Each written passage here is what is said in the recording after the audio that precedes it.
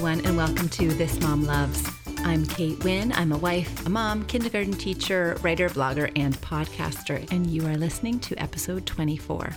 Today, in My Favorite Things, I'm going to talk about being on TV and give you a little bit of a behind-the-scenes scoop in terms of a recent TV appearance that I did on a morning show.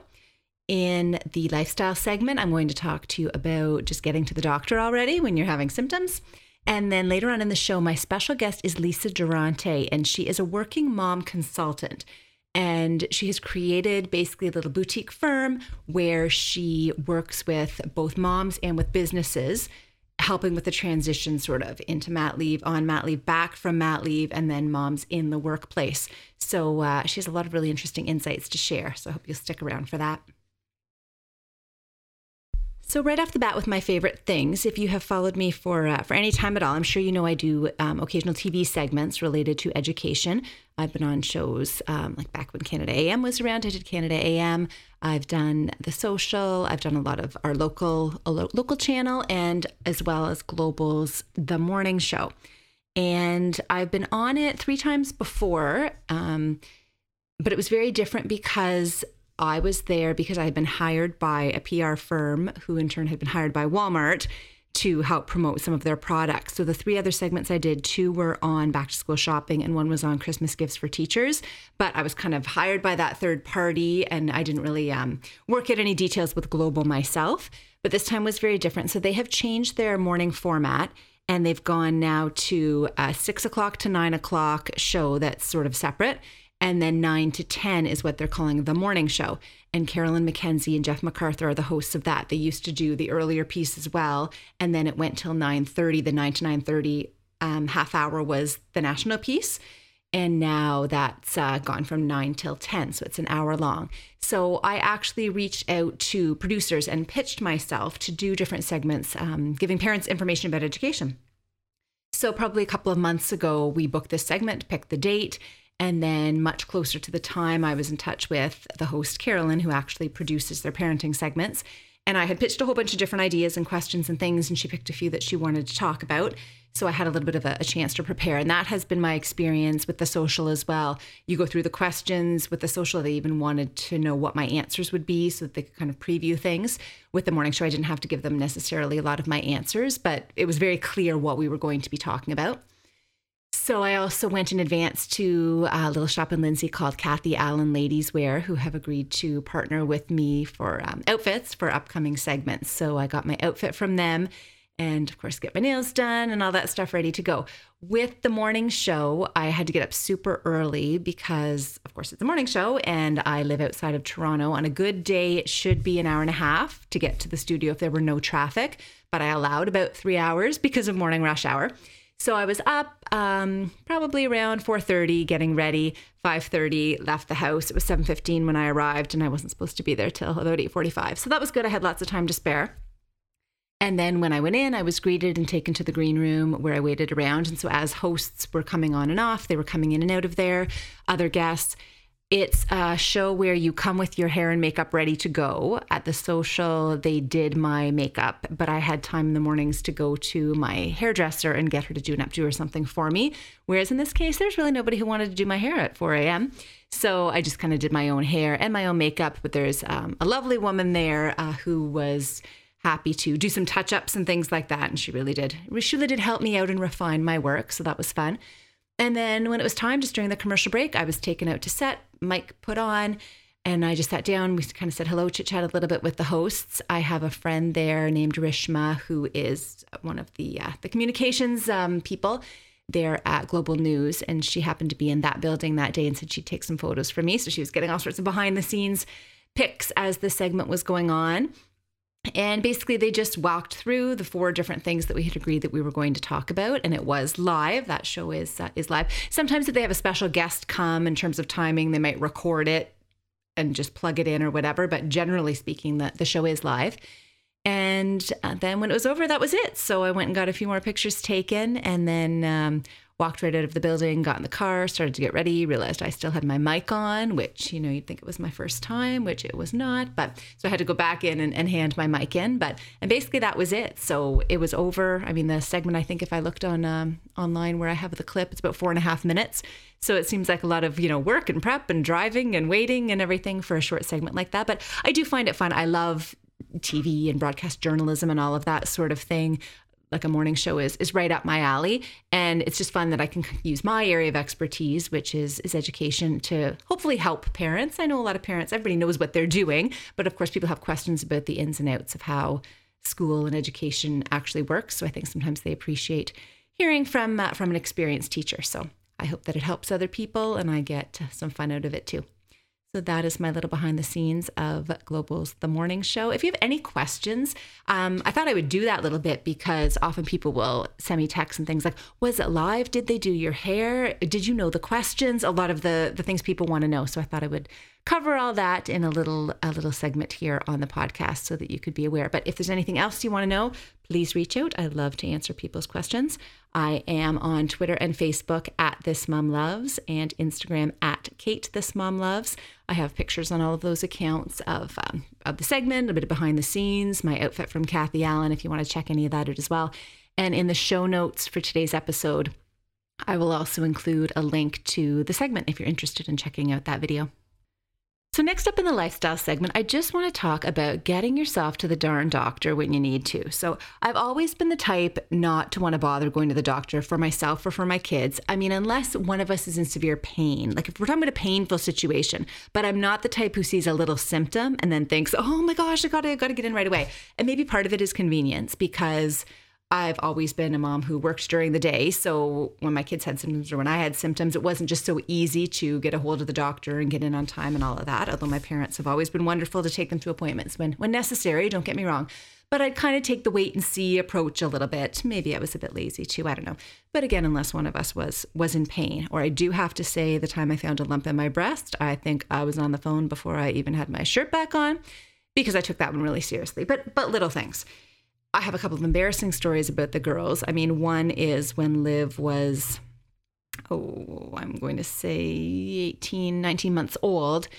We were getting ready to leave for daycare to drop her off at my sister-in-law's in the morning before school. And she had a toy in each hand and was walking down the steps of the landing in our garage. And the dog we had at the time was very excited, running around, doing circles on the landing and then trying to brush right past her. She went down the stairs and so she fell face first, held onto those toys, but hit her mouth on one of the steps.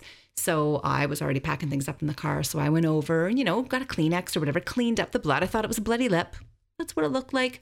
So cleaned it all up. She went to daycare for the day. And then at the end of the day, my sister-in-law said, she didn't eat too much, wasn't really herself. And then I got home and served dinner and realized she wasn't really eating. And then I went over and looked inside her mouth and I thought, oh my God, because her teeth were like the two front teeth.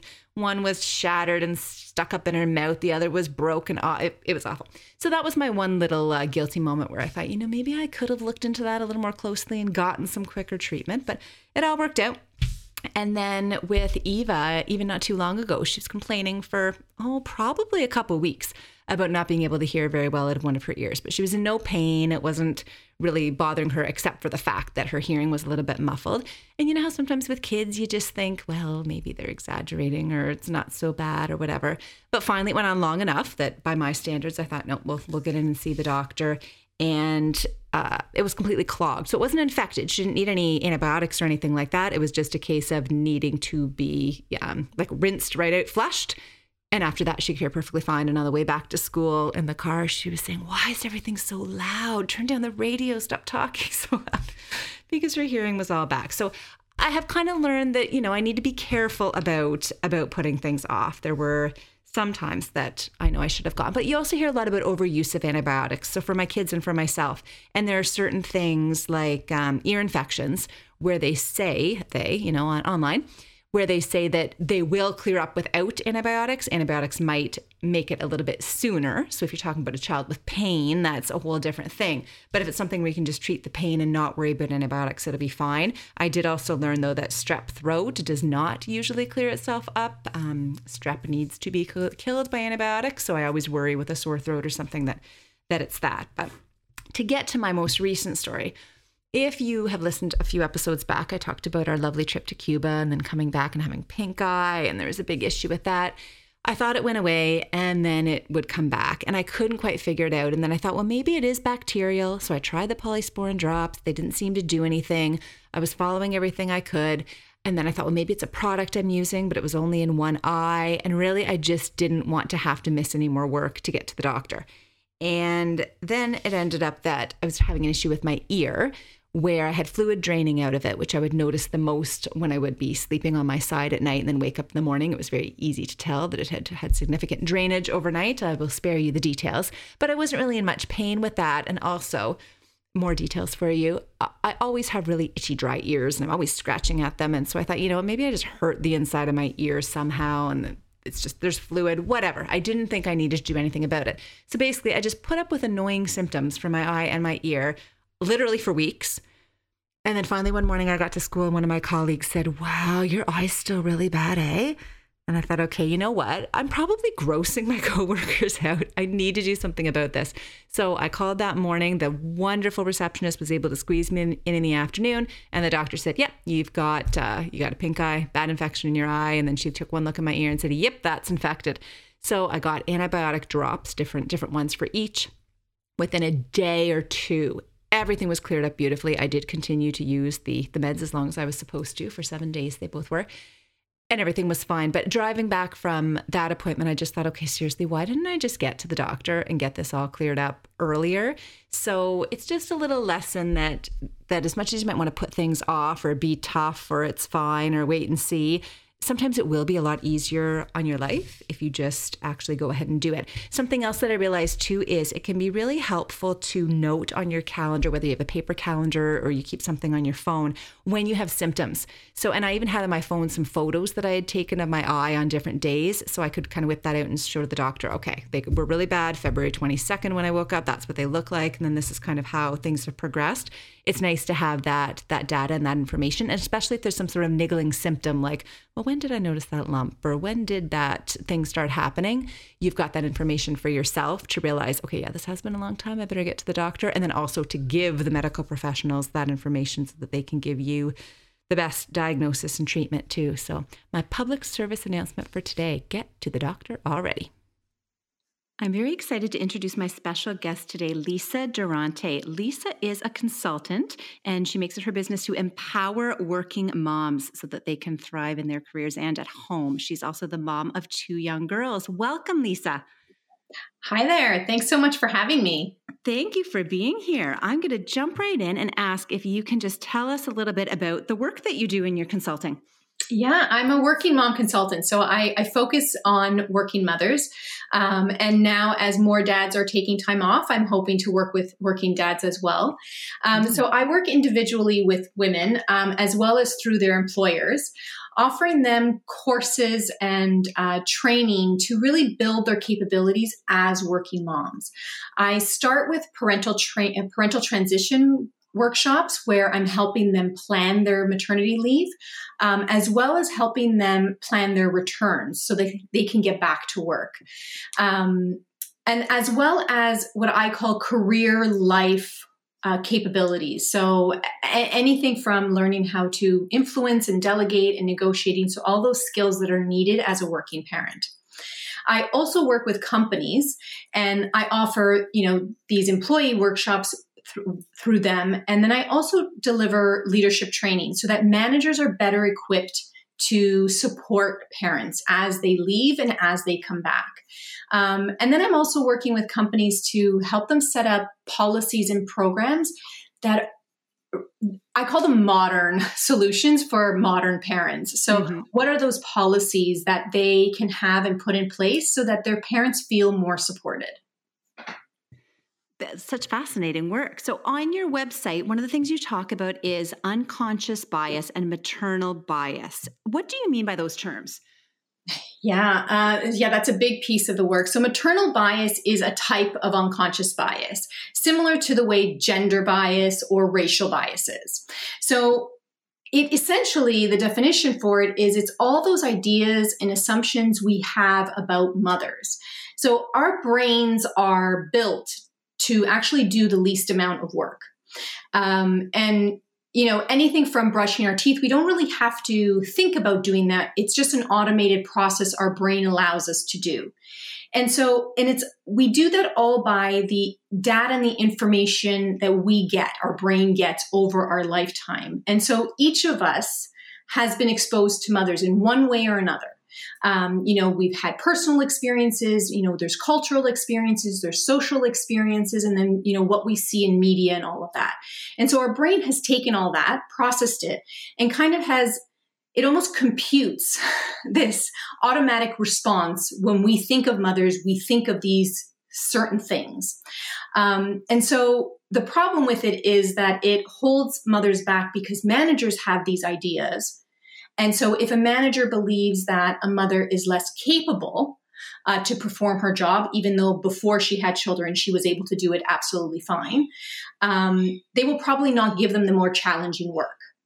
But the real problem with maternal bias is that we ourselves have it. And so that's where the mother guilt comes in. We think that we should be at home, we should be doing these things. And many times all of those maternal biases inside of us go against the goals we actually want to achieve. Interesting. Now, do you find some fields of work are any better or worse than others when it comes to that bias against mothers? Yeah, that's a tough one because we're starting to see some movement, and the only way to kind of curb unconscious bias or break it down is for our brains to receive new information. And so the only way to do that is if, we start working and seeing images of working mothers and have a different experience than what, our brain initially had. So the industries and the companies that are doing better are the ones that have working mothers in, either as employees, but also as managers and leaders. So when we start to see mothers rising up the ranks, we start to redefine what a mother could do and could be. So the industries where leadership is still male dominated, women are still having really hard time. So when you think of finance, a lot of tech, engineering, those are still led by men predominantly. Even though there's a lot of women graduating and working in those fields, they're just not yet rising to the ranks. And so all of those old ideas still remain. Interesting. I mean, I know in education, it's so different because especially, I'm in elementary school and it's primarily women in the field, right? Yeah. And a lot end up becoming principals and rising through in leadership. But I think it's kind of unique in that way. Yeah, definitely. And my background was marketing and communications. And again, lots of women. But then the companies that we worked for, it was all male dominated. So there was there's a little bit of conflict. Yeah, exactly. Yeah. So you mentioned dads before and how you'd like to get working with some of them too, which is neat. What are we seeing in Canada and in other countries when it comes to trends with paternity leave? And what do you think is the value in dads taking advantage of some of that time? Yeah, paternity leave is it's so exciting right now. And Canada, in March, we enacted a new legislation where dads can get up to 8 additional weeks if they take parental leave, which is very exciting because it's going to encourage more dads to take it. And we're seeing, and we're following the footsteps of Quebec, but then we're also following in the footsteps of those Northern European countries that we always hear about, like Denmark and Sweden, where they have paternity leave. And it's a bit more customary for them to take leave. And there's just so many advantages of it. There's advantages for the family and for the dad themselves. There was a study recently done by Dove, and they found that dads who take paternity leave, no matter how short, even if it was just 2 weeks, are far happier. Their marriages are more successful. And then even the child themselves had so many benefits. They're starting to see just so many benefits of having both parents being active in their life. And then from an economic standpoint, we need more women working. if you look at the graduates from colleges and universities, in Canada, in many provinces and in many fields, women are either at the halfway mark or a little bit over. I think the global stat is that 60% of global graduates are women. So by having women not return to the workforce sooner, we're actually losing out economically. Companies are losing out on that talent, and then families are losing out on that salary.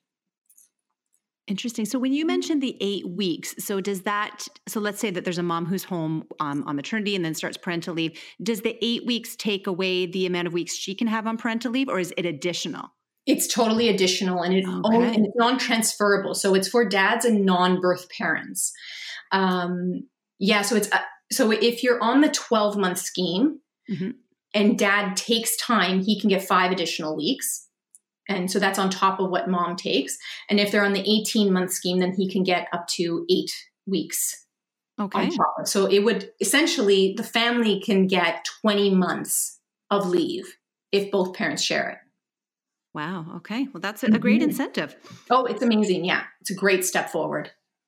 So you also have written about the fact that in many families where there's a mother and a father in the household, there's something going on called maternal gatekeeping. And it's possible I may have been guilty of some of this in the past. And this can kind of be indirectly holding women back. So can you talk about this a bit and share advice for moms who might be struggling with a bit of that gatekeeping? Yeah. And it definitely is in heterosexual relationships, is probably more predominant there, but it is also found in homosexual relationships where the lead parent feels that they are the better parent. So maternal gatekeeping is just this protective belief that the mother or, the lead parent is the best for the job. And a lot of times, that idea and that dynamic in the relationship comes from while we're on maternity leave. That becomes our job. And for a lot of women who are, I believe a lot of women are just strivers. I wouldn't call them all of us type A, but we all really take our jobs seriously, no matter what that job is. And so we become very protective. And so it could, I know I've been guilty, like you, been guilty of doing it, where I started to tell my husband to do something. And then I'm like, oh, forget it. I'll just do it myself. Mm-hmm. And, my mother actually caught me doing that. I think my daughter, we had just come back from the hospital. So she was like maybe a day, maybe 2 days old. And, I was putting away the bags and my daughter was crying and my husband was trying to console her. And I just stomped into the room, snatched her away and thought I could do it better. We became parents at the exact same time. And yet I believed I could calm her down better than he could. And my mother took me aside and like only my mother could do, she scolded me like I was a teenager. And, and she was like, you cannot do that to her father. And she didn't even say, you can't do that to your husband. It was all about my daughter. And she made it sound like I was taking something away from, excuse me, this always gets me all emotional. Oh. I was taking something away from her as well as from him in their relationship. And so I realized, and I have to say that I didn't realize it in the moment because, I became a snarly teenager and thought I was completely right in what I was doing. Of course, yes. Right?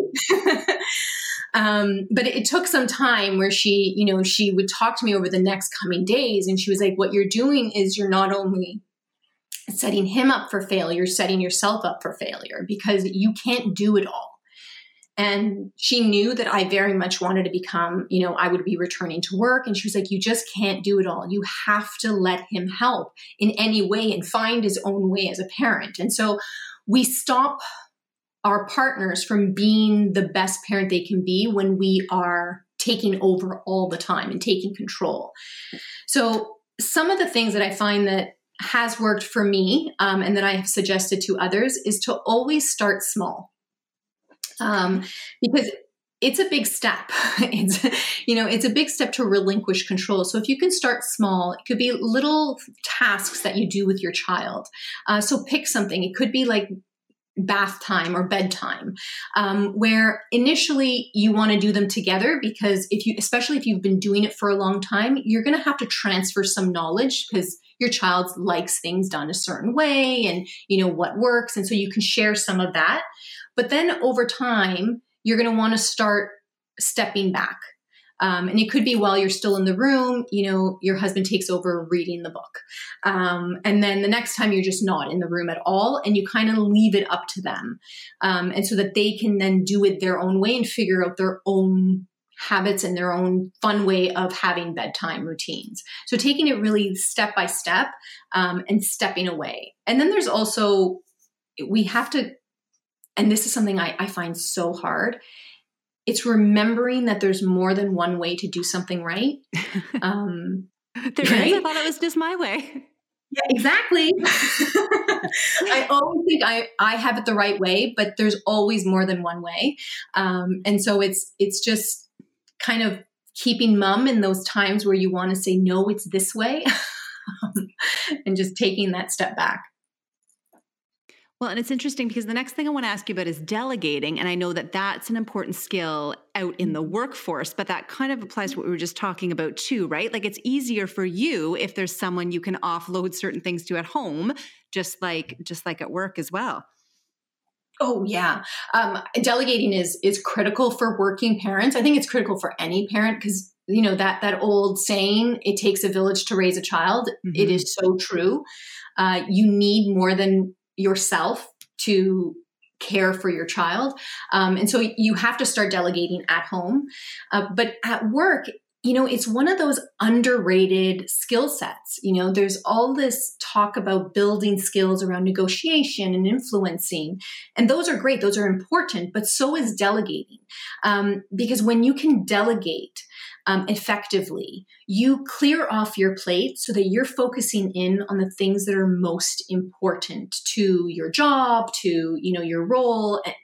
So it allows you to hone in. And when you have fewer things on your plate and you're not as stretched, you can really amp up the value that you bring to the work that you're doing.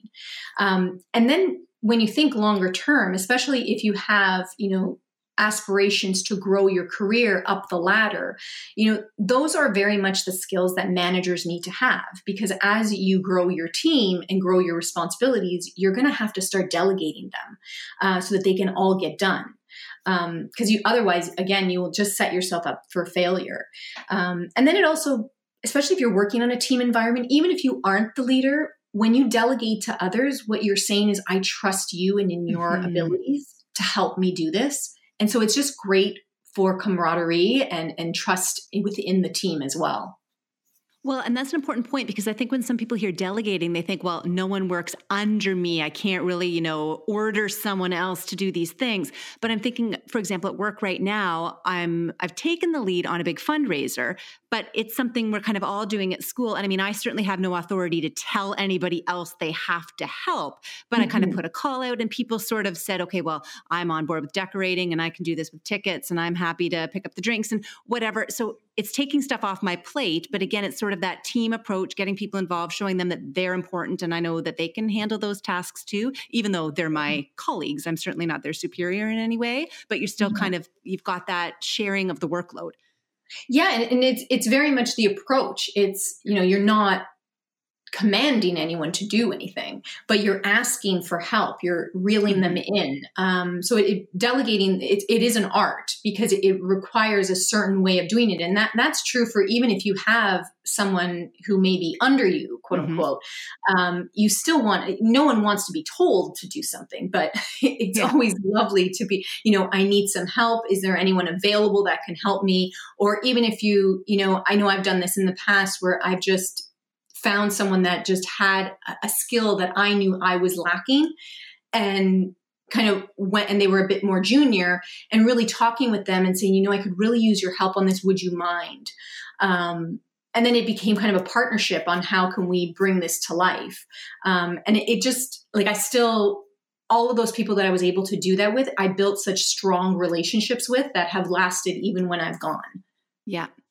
I'm just going to circle back for a second back to the delegating at home part, because I just wanted to mention too, I think some moms feel like it's a badge of honor to do everything themselves. So I'm just going to throw it out there that I love help. And you know what? I want to give my parents a shout out, because there's so many things we wouldn't be able to do. Like my girls were in a play that had some rehearsals during the school day. Well, I can't leave and go get them to something, that sort of thing. Or my daughter's got braces and they want the appointments to be during the school day. Well, again, she wouldn't be able to do that if it weren't for my parents doing, So, but I think some people would be too proud, or they feel like they're a failure somehow if they're doing everything themselves. So I just had that little idea pop in my head that I wanted to mention, that it's not a failure on any level to be delegating. I think it's smart. Oh, completely. And I have to say that that was something that I had to learn. I was good with delegating with my husband, because we had kind of worked out a system between us right from the get-go, but it was really hard for me to let go and bring others in.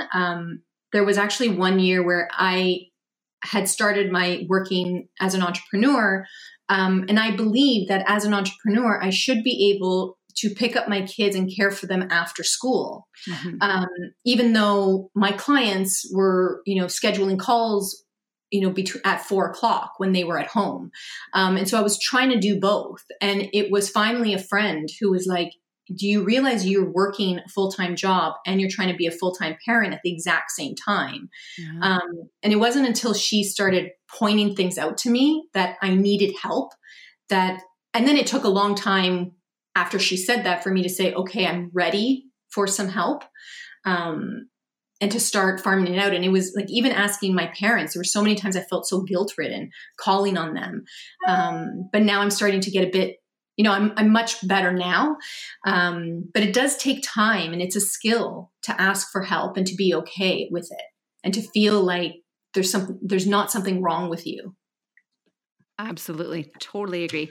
So I know some listeners right now are moms who are currently on maternity leave and starting to think about that return to the workforce. What are your best tips for moms who are in that position right now?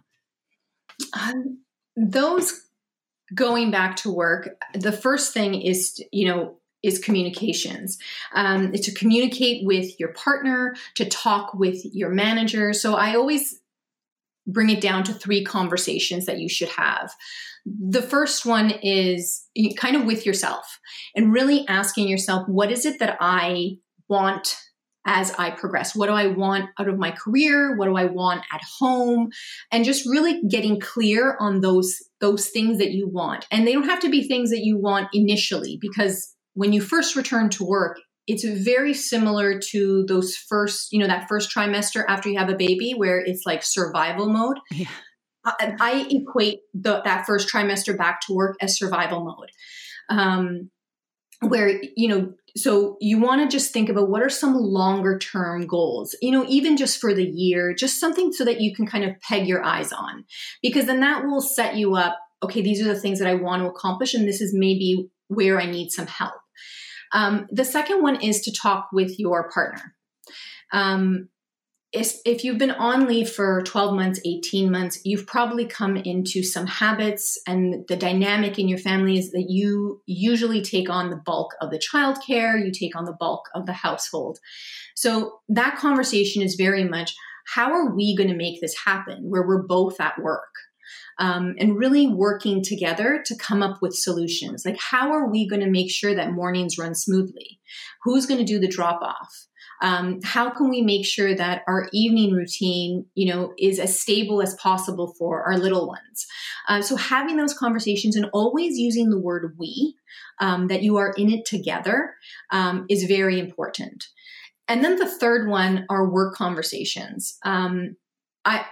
If you can, have some, chats with friends. I'm using some air quotes, so friends at work. Just kind of get the latest gossip. What's going on?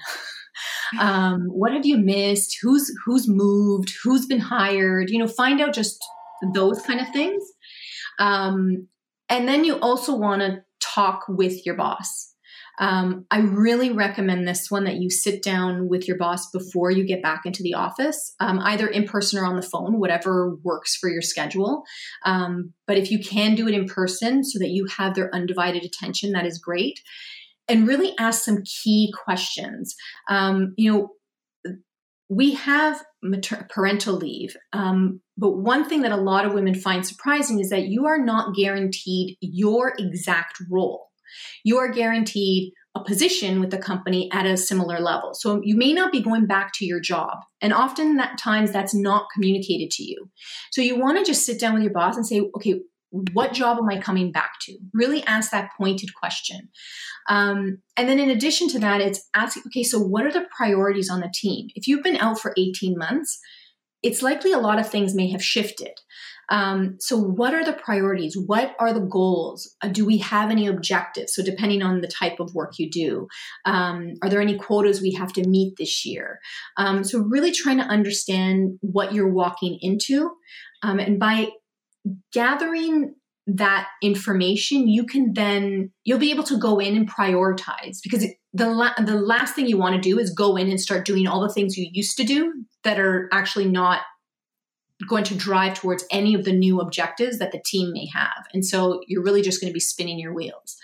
So by asking those questions, you are going to allow yourself to work smarter rather than harder. Okay, so plan ahead for those conversations. That's great. Mm-hmm.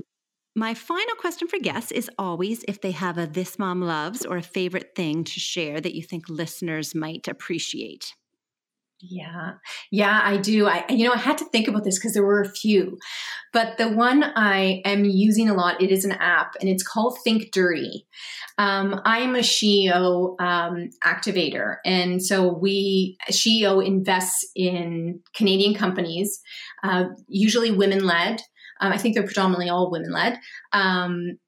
And that they're changing the world. And so Think Dirty is an app that you can actually find information about your beauty products. They have thousands and thousands of beauty products. So you can scan it or put in the name of it. And what comes up is a rating system on how clean it is. Because it's just as important to know what you're putting on your skin, because your skin is porous and it goes into your body. And so it's allowed me, I will be at whatever shop buying my makeup, and I will just kind of scan it in. And then, if it gives me that red flag, I'm like, oh, okay, this isn't a good one for me. So it's just a fantastic app. And it has allowed me to really live and buy clean products that are good for me. So when you talk about clean, you mean like with toxins and that sort of thing, or environmentally clean? Exactly. Yeah, both environmentally clean, but also it's the ingredients that are used, that they're not toxic to our skin. Okay. And to our bodies. That is a neat one. I always love when guests have something to tell me that I've never heard of before. So I will check that out. Think Dirty. Yeah, it's called Think Dirty. It's I'm not sure where she's based, but it is a female founder and she's Canadian. And so, that just makes it even better that I'm supporting one of their own. Agreed. Well, thank you so much, Lisa Durante, for being here with me today. I will have a link to Lisa's site and all of her social media accounts in the show notes for this episode at thismomloves.ca/podcast. And this is episode 24. Thank you so much. What a great chat. Oh, thank you, Kate. And that brings us to the end of this episode of This Mom Loves. As always, if you enjoy the show, I would love for you to rate and review it wherever you listen to podcasts and to share it with your friends. Thank you so much to my podcast editor, Lucas Wojcicki, and thanks to all of you listeners for being here with me. Until next time, have a great week.